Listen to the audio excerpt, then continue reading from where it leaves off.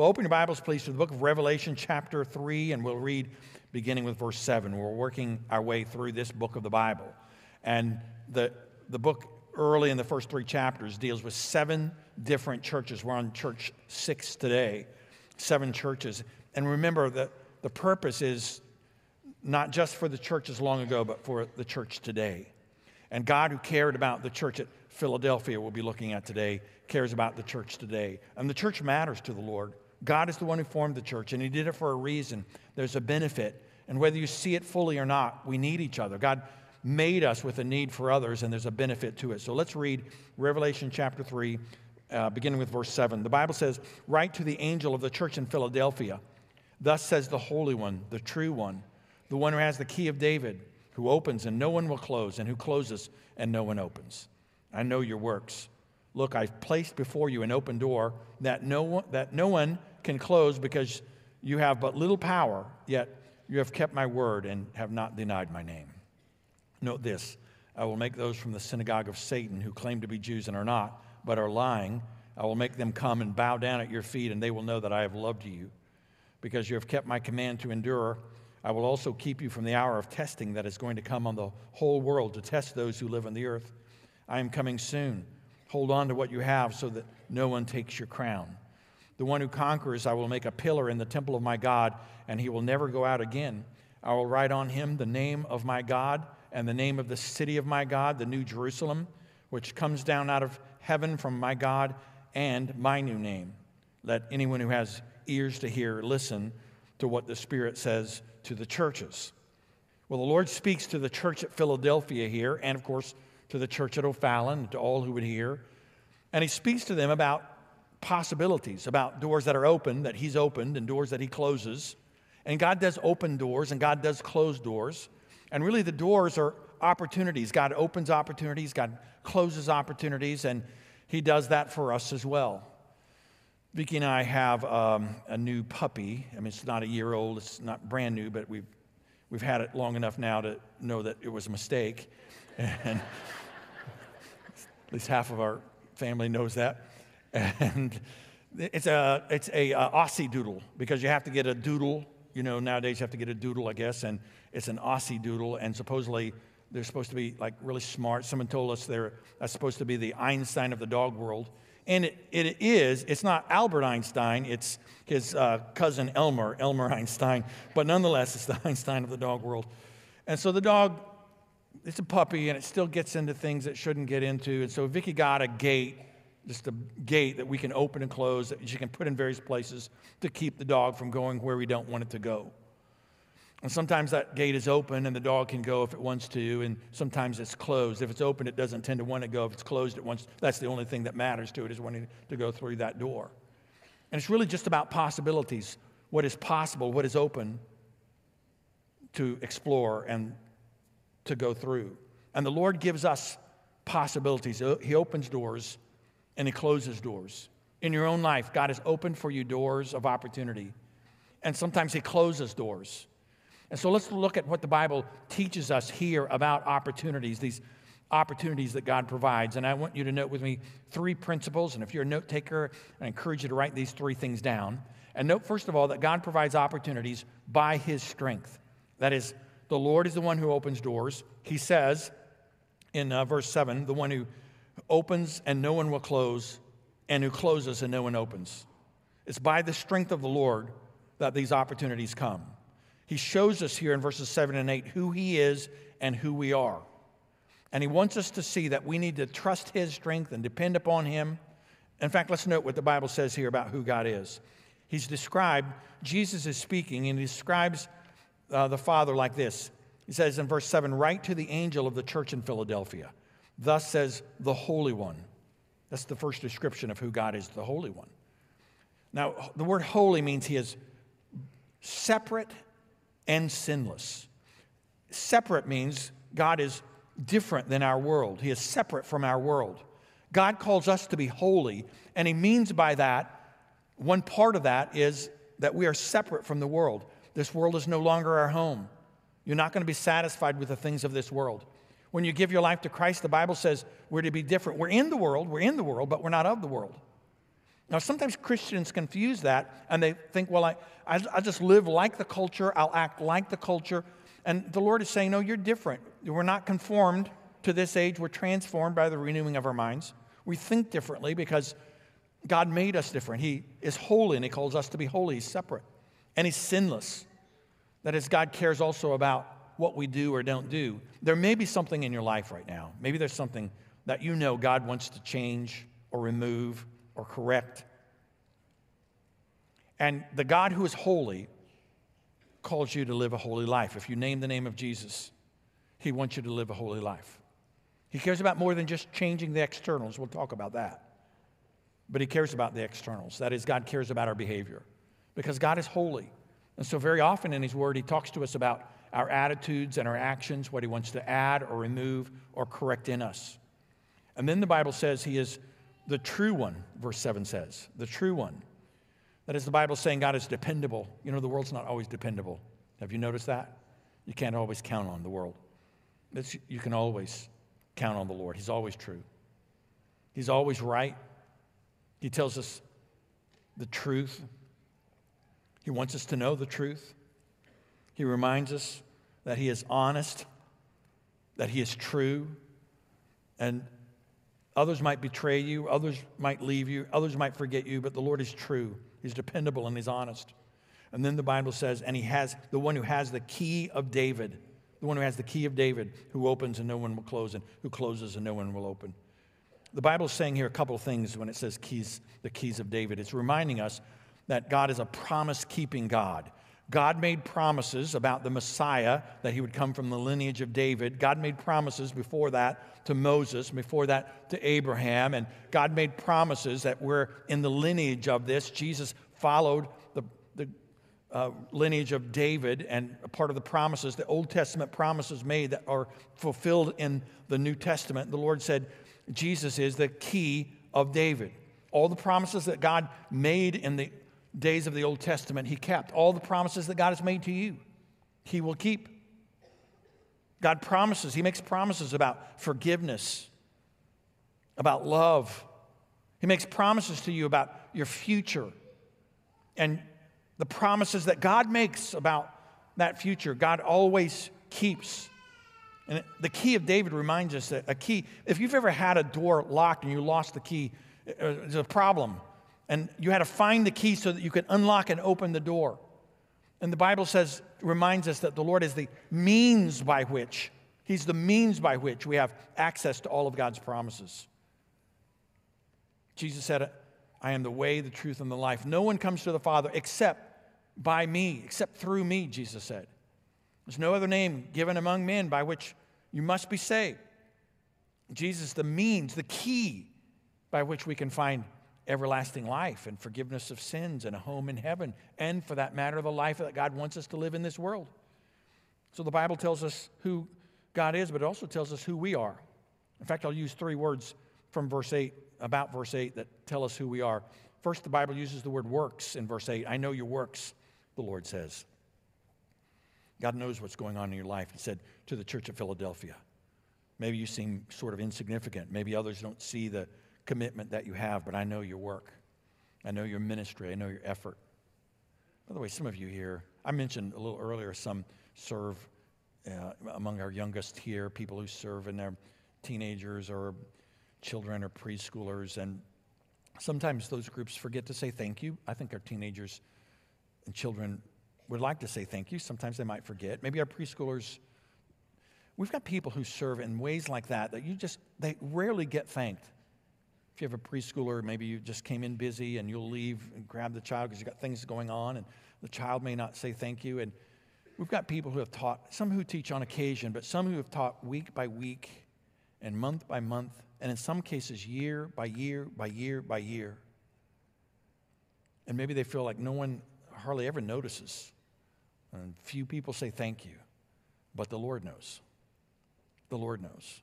And for those of you who serve, and I just want to say to those of you who feel like you're behind the scenes and your ministry is maybe not quite as public, maybe you're in some area of service that people don't always recognize, the Lord knows. The Lord recognizes. And I am grateful for God. even when I forget to say thank you, the Lord never forgets. And he said to the church at Philadelphia, I know your works. And then he uses the concept of weakness. That's the second word I want you to note. He says, look, I've placed before you an open door that no one can close because you have but little power. You can't keep the door open, he's saying, but I can. And we are weak, and the Lord reminds us of this. We think we're strong, but when we think we're strong, that's when we're really weak. And when we recognize a weakness and we depend upon the Lord, that's when we're strong. I read recently an article about Arnold Schwarzenegger, who, man, just like an incredible bodybuilding career and strong man, all the movies. He's 75 now. He's not that strong anymore. He's had multiple surgeries. His shoulders are shot. He's had heart problems. He's not so strong anymore. But let me just tell you something. At his greatest height, Mr. Olympia, he wasn't that strong compared to you. No, he wasn't that strong. Compared to you, he's plenty strong. I don't mean to offend any of you. Maybe someone here could match him, but he was weak. He might have thought, man, I have all this power, but his body, without even realizing, his body was beginning to deteriorate. That's the way this world is. And I want you to know, no matter, if you think, man, I don't need God, I'm okay, I'll run my life on my own, that is when you're at your weakest. But when you recognize your need for God and you depend upon Him, that's when you're strong. And I want us, church, to lean into our recognition of our need for God. It's not our programs. I'm thankful for every program we have, but it's not our programs that are the key. It's not our talents or abilities or leaders, or it's the Lord Himself. And the moment we lose sight of that, that's when we're weak. And when we recognize how little we have to offer and how much we need the Lord, that's when we're strong. And then would you write the word itself, word. Verse 8 says, yet you have kept my word and have not denied my name. You've kept my word and have not denied my name. That is, we follow the word of the Lord, not just the word of the culture, not just the word of the day, not the easiest path, not the path of least resistance, but the word of the Lord. We want you to read the Bible for yourself. We want you to know what the Bible teaches. You can read the New Testament for yourself. You can see what God has to say. And when we do that, we find something of who we are, and we find, even more importantly, more of who God is. And there's a strength in that and a power in that. I know a church in southern Illinois in a small town. And when I say small town, some of you think of O'Fallon. Maybe you're from a bigger city or something, and you think of O'Fallon, but there are much smaller towns than this, much, much smaller towns than this. And I'm in a small town in Illinois, a couple hundred people. A couple hundred people. Any of you from, like you're from small town, little really small towns? Yeah, you don't even want to raise, you don't even want to acknowledge that. Okay, all right, I get it. I mean, that's my background in some small towns. And in this small town in the southern Illinois, this church, the pastor's been there for a long, long time, and this church has more people on Sunday morning. This Sunday morning, they'll have more people in their church services than they have population in their town.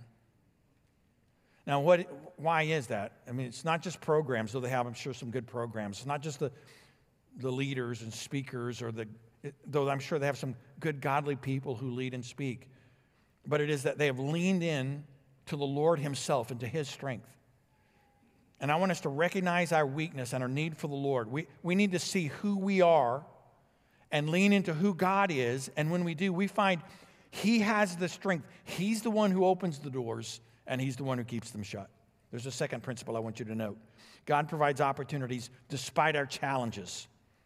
And let's note that the church at Philadelphia had some great challenges, as do you. Let's note the challenges that the church at Philadelphia faced. Verse 9 talks about their religious adversity. In verse 9, Jesus says, note this, I will make those who are of the synagogue of Satan. Boy, how's that for a great description of a religious group? Can I just tell you, if religion was the answer, if that was all God cared about, well, great. I mean, why would He complain about this group or the Pharisees or the Sadducees? They were super religious, but God in heaven does not care primarily about what you look like on the outside. That's the religious part people see. God cares about who you are, the inside.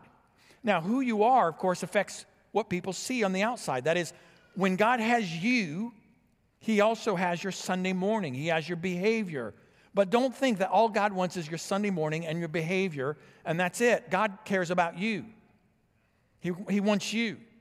God wants your heart, your soul, your life. And when He has that, He has the actions that we might call religious actions. There's a reason why we go to church, but it's not just so we impress people on the outside. It is because of who God is and what He is doing on the inside of us that changes our behavior. And so they had some religious adversity, the synagogue of Satan. I mean, unfortunately, in the name of the Lord, there are churches who deny the Lord Himself, or who mock the nature of the Bible, or who turn people in the wrong direction in the name of the Lord. God wants something more than just religion. He wants you. And notice that they had the problem of a need for endurance. Verse 10 says, You've kept my command to endure. Even though you've gone through these problems and this difficulty, you've kept my command to endure. Just the idea of endurance means they're going through some hard times and some challenges that they would need to endure. I have a pastor friend who just has completed, he stopped now, he ran 153 marathons, one a day for 153 consecutive days. I wouldn't have known that would be possible, but apparently it is. I mean, he's still alive as of last night. Man, I don't know all the lessons he learned, but I know one thing he learned. He learned something about endurance. I know he wanted to quit. I know that he was tired and that he wanted to quit. And I'll just tell you something. Did you know this? In the Christian life, you're very prone. There's going to be a time in your life, I suspect, where you're going to want to quit. Like your devotional life. Because some of you, there's a time when you said, man, I'm going to read God's word, and I'm going to have this infusion of what God says, because I hear what the world says all the time, and then you get tired. You have a time change. You have difficulties. And we face challenges, but the Lord also shows us here God's provision. Notice what the Bible says in verse 10. But because you have kept my command to endure, I will also keep you from the hour of testing that is going to come on the whole world to test those who live in the earth. Now, the Lord is saying here, I'm going to keep you from this hour of testing that's going to come on the whole earth. I'm of the opinion that He's talking here of the Great Tribulation that we'll see more of in the book of Revelation. The church isn't mentioned again after chapter 3. I'm of the opinion that the rapture will occur and then the Great Tribulation will happen after that. There are very smart people who disagree on issues like this. That's my opinion. And the Lord is going to keep us from. Now, sometimes He lets us go through problems knowing that the day is coming when I'm going to keep you from that. And then in verse 11, notice what He says, I am coming soon. I am coming soon. And here I think He's speaking of the rapture, that He is going to return and that one day soon they would meet the Lord, whenever that time is. By the heaven standards, it's soon. So in verse 10 He says, I will keep you from. And verse 11 He says, I'm coming soon. I'm coming soon. Sometimes He keeps us from problems. Sometimes He takes us out of problems. That is, sometimes God lets us face problems knowing that they won't last forever. And sometimes God just removes us from the problem altogether. But the Lord is reminding us that He gives us opportunities despite the challenges. And so here's what He says in verse 11. Hold on. Here's the answer. Hold on to what you have so that no one takes your crown. Hold on. Now, we think we need something more than that when we face challenges. But hold on is really good advice. Hold on.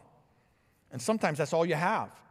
You're facing adversity or problems or difficulties, and some of you are facing that right now. Medical problems or financial struggles or relationship issues. And one part of God's word to you is to hold on. To hold on. To hold on to what you have. To trust the Lord through the problems. Sometimes He'll help you through those difficulties. Sometimes He'll remove you from those difficulties, but you hold on. They won't last forever. The day is coming when you will stand before the Lord. But in the meantime, you hold on. When I came here all those years ago, Jack and Tommy Strickland were active in our church, and Tommy's still part of our church family. Her husband, Jack, passed away years ago now. And Jack was one of those larger-than-life characters in our church. Those of you who would still remember Jack Strickland would know that. He was from Texas, and you would definitely, if you knew him, you knew he was from Texas. He made sure you knew he was from Texas. And he was just a larger-than-life personality, retired military guy, just super outgoing personality, just a really neat guy. And he got ill and passed away years ago now. And sometime after that, I don't know if it had been 6 or 7 years, 10 years, whatever it had been, I had talked to Tommy. His wife's name is Tommy, and I've talked to Tommy, of course, many, many times. But one time I saw Tommy, and I just said to her, Tommy, how long has it been since Jack passed away? And she said, whatever time it was, several years by that point. And I said, I can't believe it's been that long. And she said, I can. I can. Because she lived that pain, and she knew the loneliness, and she understood something of the loss. So what did she do? Well, she held on to what she had. She held on to the promises of God. She held on to the reminder that one day there'd be a reunion. She held on to the truth that God gives us the peace that passes understanding, that God cares about us even when we go through the difficult moments of life. She held on. And I want to say to you that God provides opportunities despite the challenges that we face. In fact, I heard Tommy's well into her 90s now. I don't know if I should say that out loud, but I did. So the senior adults would do a ministry where they help with those who are homebound. And, of course, she's homebound herself, but she said, I can't visit people that are homebound, but I can write letters. I mean, I make phone calls, and I love that. God provides opportunities despite our challenges. Number 3, would you write this principle down? God provides opportunities for lasting victory, And there are 5 words I want to suggest you write. If you're a note taker, just write these 5 words from verses 12 and 13, the concepts from there that I want you to note. The first is the word strength. The Bible says, the one who conquers, I will make a pillar in the temple of my God. This is about strength. A pillar is what held up the temple. I couldn't help but think of my dad. My dad never had a pillow in his entire life, but he had lots of pillars in his life. And I'm talking here not about the pillar, but I'm talking about the pillar. And the pillar is what held up the temple. The temple, this beautiful structure made to remind people of the presence of God, was held by a pillar. We're building a new building, as you may know, and those walls they're designed to hold the weight of the building, and the pillar of the temple stood there to hold the weight. There was strength in that pillar. And the Lord is reminding us that He gives us the strength for lasting victory, I'll make a pillar in the temple of God, the one who conquers. The second word I want you to write down is the word permanence. He says here, I'll make a pillar in the temple of my God, and He will never go out again. He'll never go out again. This is about permanence, about lasting. In the temple, there was a outer courtyard, and there was a holy place, and then there was a place called the Holy of Holies. And the Holy of Holies was behind a giant curtain, a veil, a curtain. And in it was the Ark of the Covenant, and the top of the Ark of the Covenant was called the mercy seat. And no one went into the Holy of Holies except the high priest. And the high priest only went in one day a year, the Day of Atonement. And he would not go in, even on the Day of Atonement, without the blood of a sacrifice.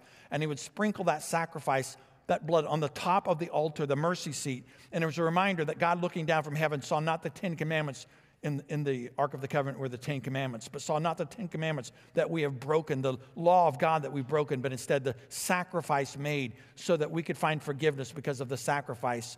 And so on the Day of Atonement, on that one day a year, the high priest could go, and no one else and no other time. But the Bible tells us that because of the blood of Jesus shed for us, His sacrifice, the Lamb of God that was slain, we'll see Him described that way over and over in the book of Revelation. The Lamb of God slain for us because of His sacrifice. We come into the temple not once a year and not once a week, but every day, every moment.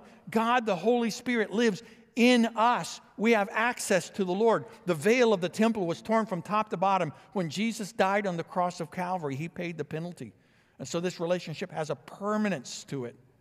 every day, every moment. You can have access to God with boldness. We can go into the presence of God. The third word I want you to write down is the word relationship. The Bible talks here about writing some things. Verse 12 says, I will write on him the name of my God. And then a couple of other things that are written. I'm going to write on him the name of my God. It's like he's branding, and I don't mean the modern use of branding, but like the old cowboy type of branding, where a cowboy would brand a cow with something, and it would show that that cow belonged to the cowboy. I think of the old Far Side comics, and far too many of the young people have never heard of Far Side comics, and it's worth your time. Not during the service, but to learn about that some other time. And there's an old Far Side comic where instead of like a little, like often the brand would be a little letter or some squiggly line or something that would say this cow belongs to this ranch. This guy didn't want to take any chances, and so his branding iron was just a huge branding iron that said something like, this here cow belongs to John W. Smith or something, some giant, and it's the size of the cow, and the cow was terrified at the idea of getting branded with this giant. Well, God in heaven brands us in a sense with the name of the Lord. He says, you're mine, and you belong to me.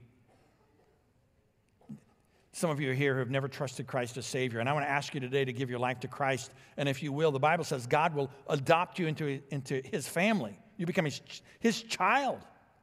His child. You can know Christ as your Savior, as your Father, and he knows you as his own. And then write the word home, the fourth word, home. The Bible says, I will write on him the name of my God and the name of the city of my God, the New Jerusalem. The New Jerusalem. Because there's a home that God's made for us. Because this isn't quite home. Maybe you've recognized that. Those of you who know Christ. It's not quite home. Do you remember the Wizard of Oz and Dorothy? And Dorothy said, there's no place like, do you remember that? There's no place like home. Because, listen, Kansas is not home anymore for us. It's not home anymore for us. I mean, we live here, we vote here, we act here, we serve here. But home is something more. God made us for something beyond this world. God created you for something beyond this world. And if you're saved, he saved you for something more than just now and here, but for something to come. And there's a new home. It's the place of lasting victory. No more sorrow, or no more death, and no more pain. And then write the word intimacy. Because the Lord says here, I will write on him the name of my God and the name of the city of my God. And then he says, and my new name. Verse 12, and my new name. It's like there's this little name just between you and God, between you and Jesus. In chapter 2, you remember the church at Pergamum?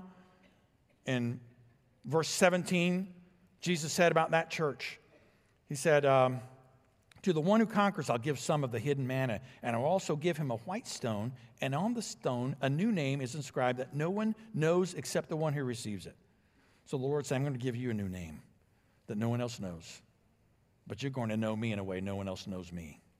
And there's an intimacy with the Lord, not just knowing about him, but a closeness and a connection that lasts. And God's saying to the church at Philadelphia and to the church at O'Fallon, you can have victory. Notice what he says in verse 13. Let anyone who has ears to hear listen to what the Spirit says to the churches. Listen to what the Spirit says to the churches. Are you listening? God's opening doors and closing doors for you. He's saying to you, follow me and trust me. He's saying if you'll stop depending upon yourself, but you'll find my strength. If you'll follow me despite the challenges, if you'll follow me, you'll find lasting victory. God has that for you. Would you bow with me for a word of prayer? As we pray, as we bow, there's some of you here who need Christ as Savior. And if in your soul there's a recognition that you're a sinner who needs a Savior, would you give your life to Christ today? You could pray a prayer like this. God, I know I've sinned against you. Just tell him that. God, I know I've sinned against you. But I believe you sent Jesus to live the life I couldn't live, and to die the death I deserved on the cross, and to rise from the dead. And so here and now, I turn from my sin and I give my life to you, and I ask you to save me. And if you mean that, Christ will save you. He'll save you. We want you to grow in your faith and follow the Lord. Tell me that you've made that commitment to the Lord. We'll help you to take the next steps in spiritual growth. Many of you here who know Christ as Savior, God is reminding you through the church at Philadelphia that He's providing opportunities for you. He wants you to lean into His strength and not your own. He wants you, in the middle of the challenges that you're facing, to trust Him and to find lasting victory. In the few moments you have in this world, lasting victory that endures forever. And Father, I want to thank you for your powerful word to the church long ago, to the church today, to those who lived then and to those of us living now. Teach us and change us and mold and make us. And I thank you for your word. Help us to have ears to hear what you have to say. In Jesus' name we pray. Amen.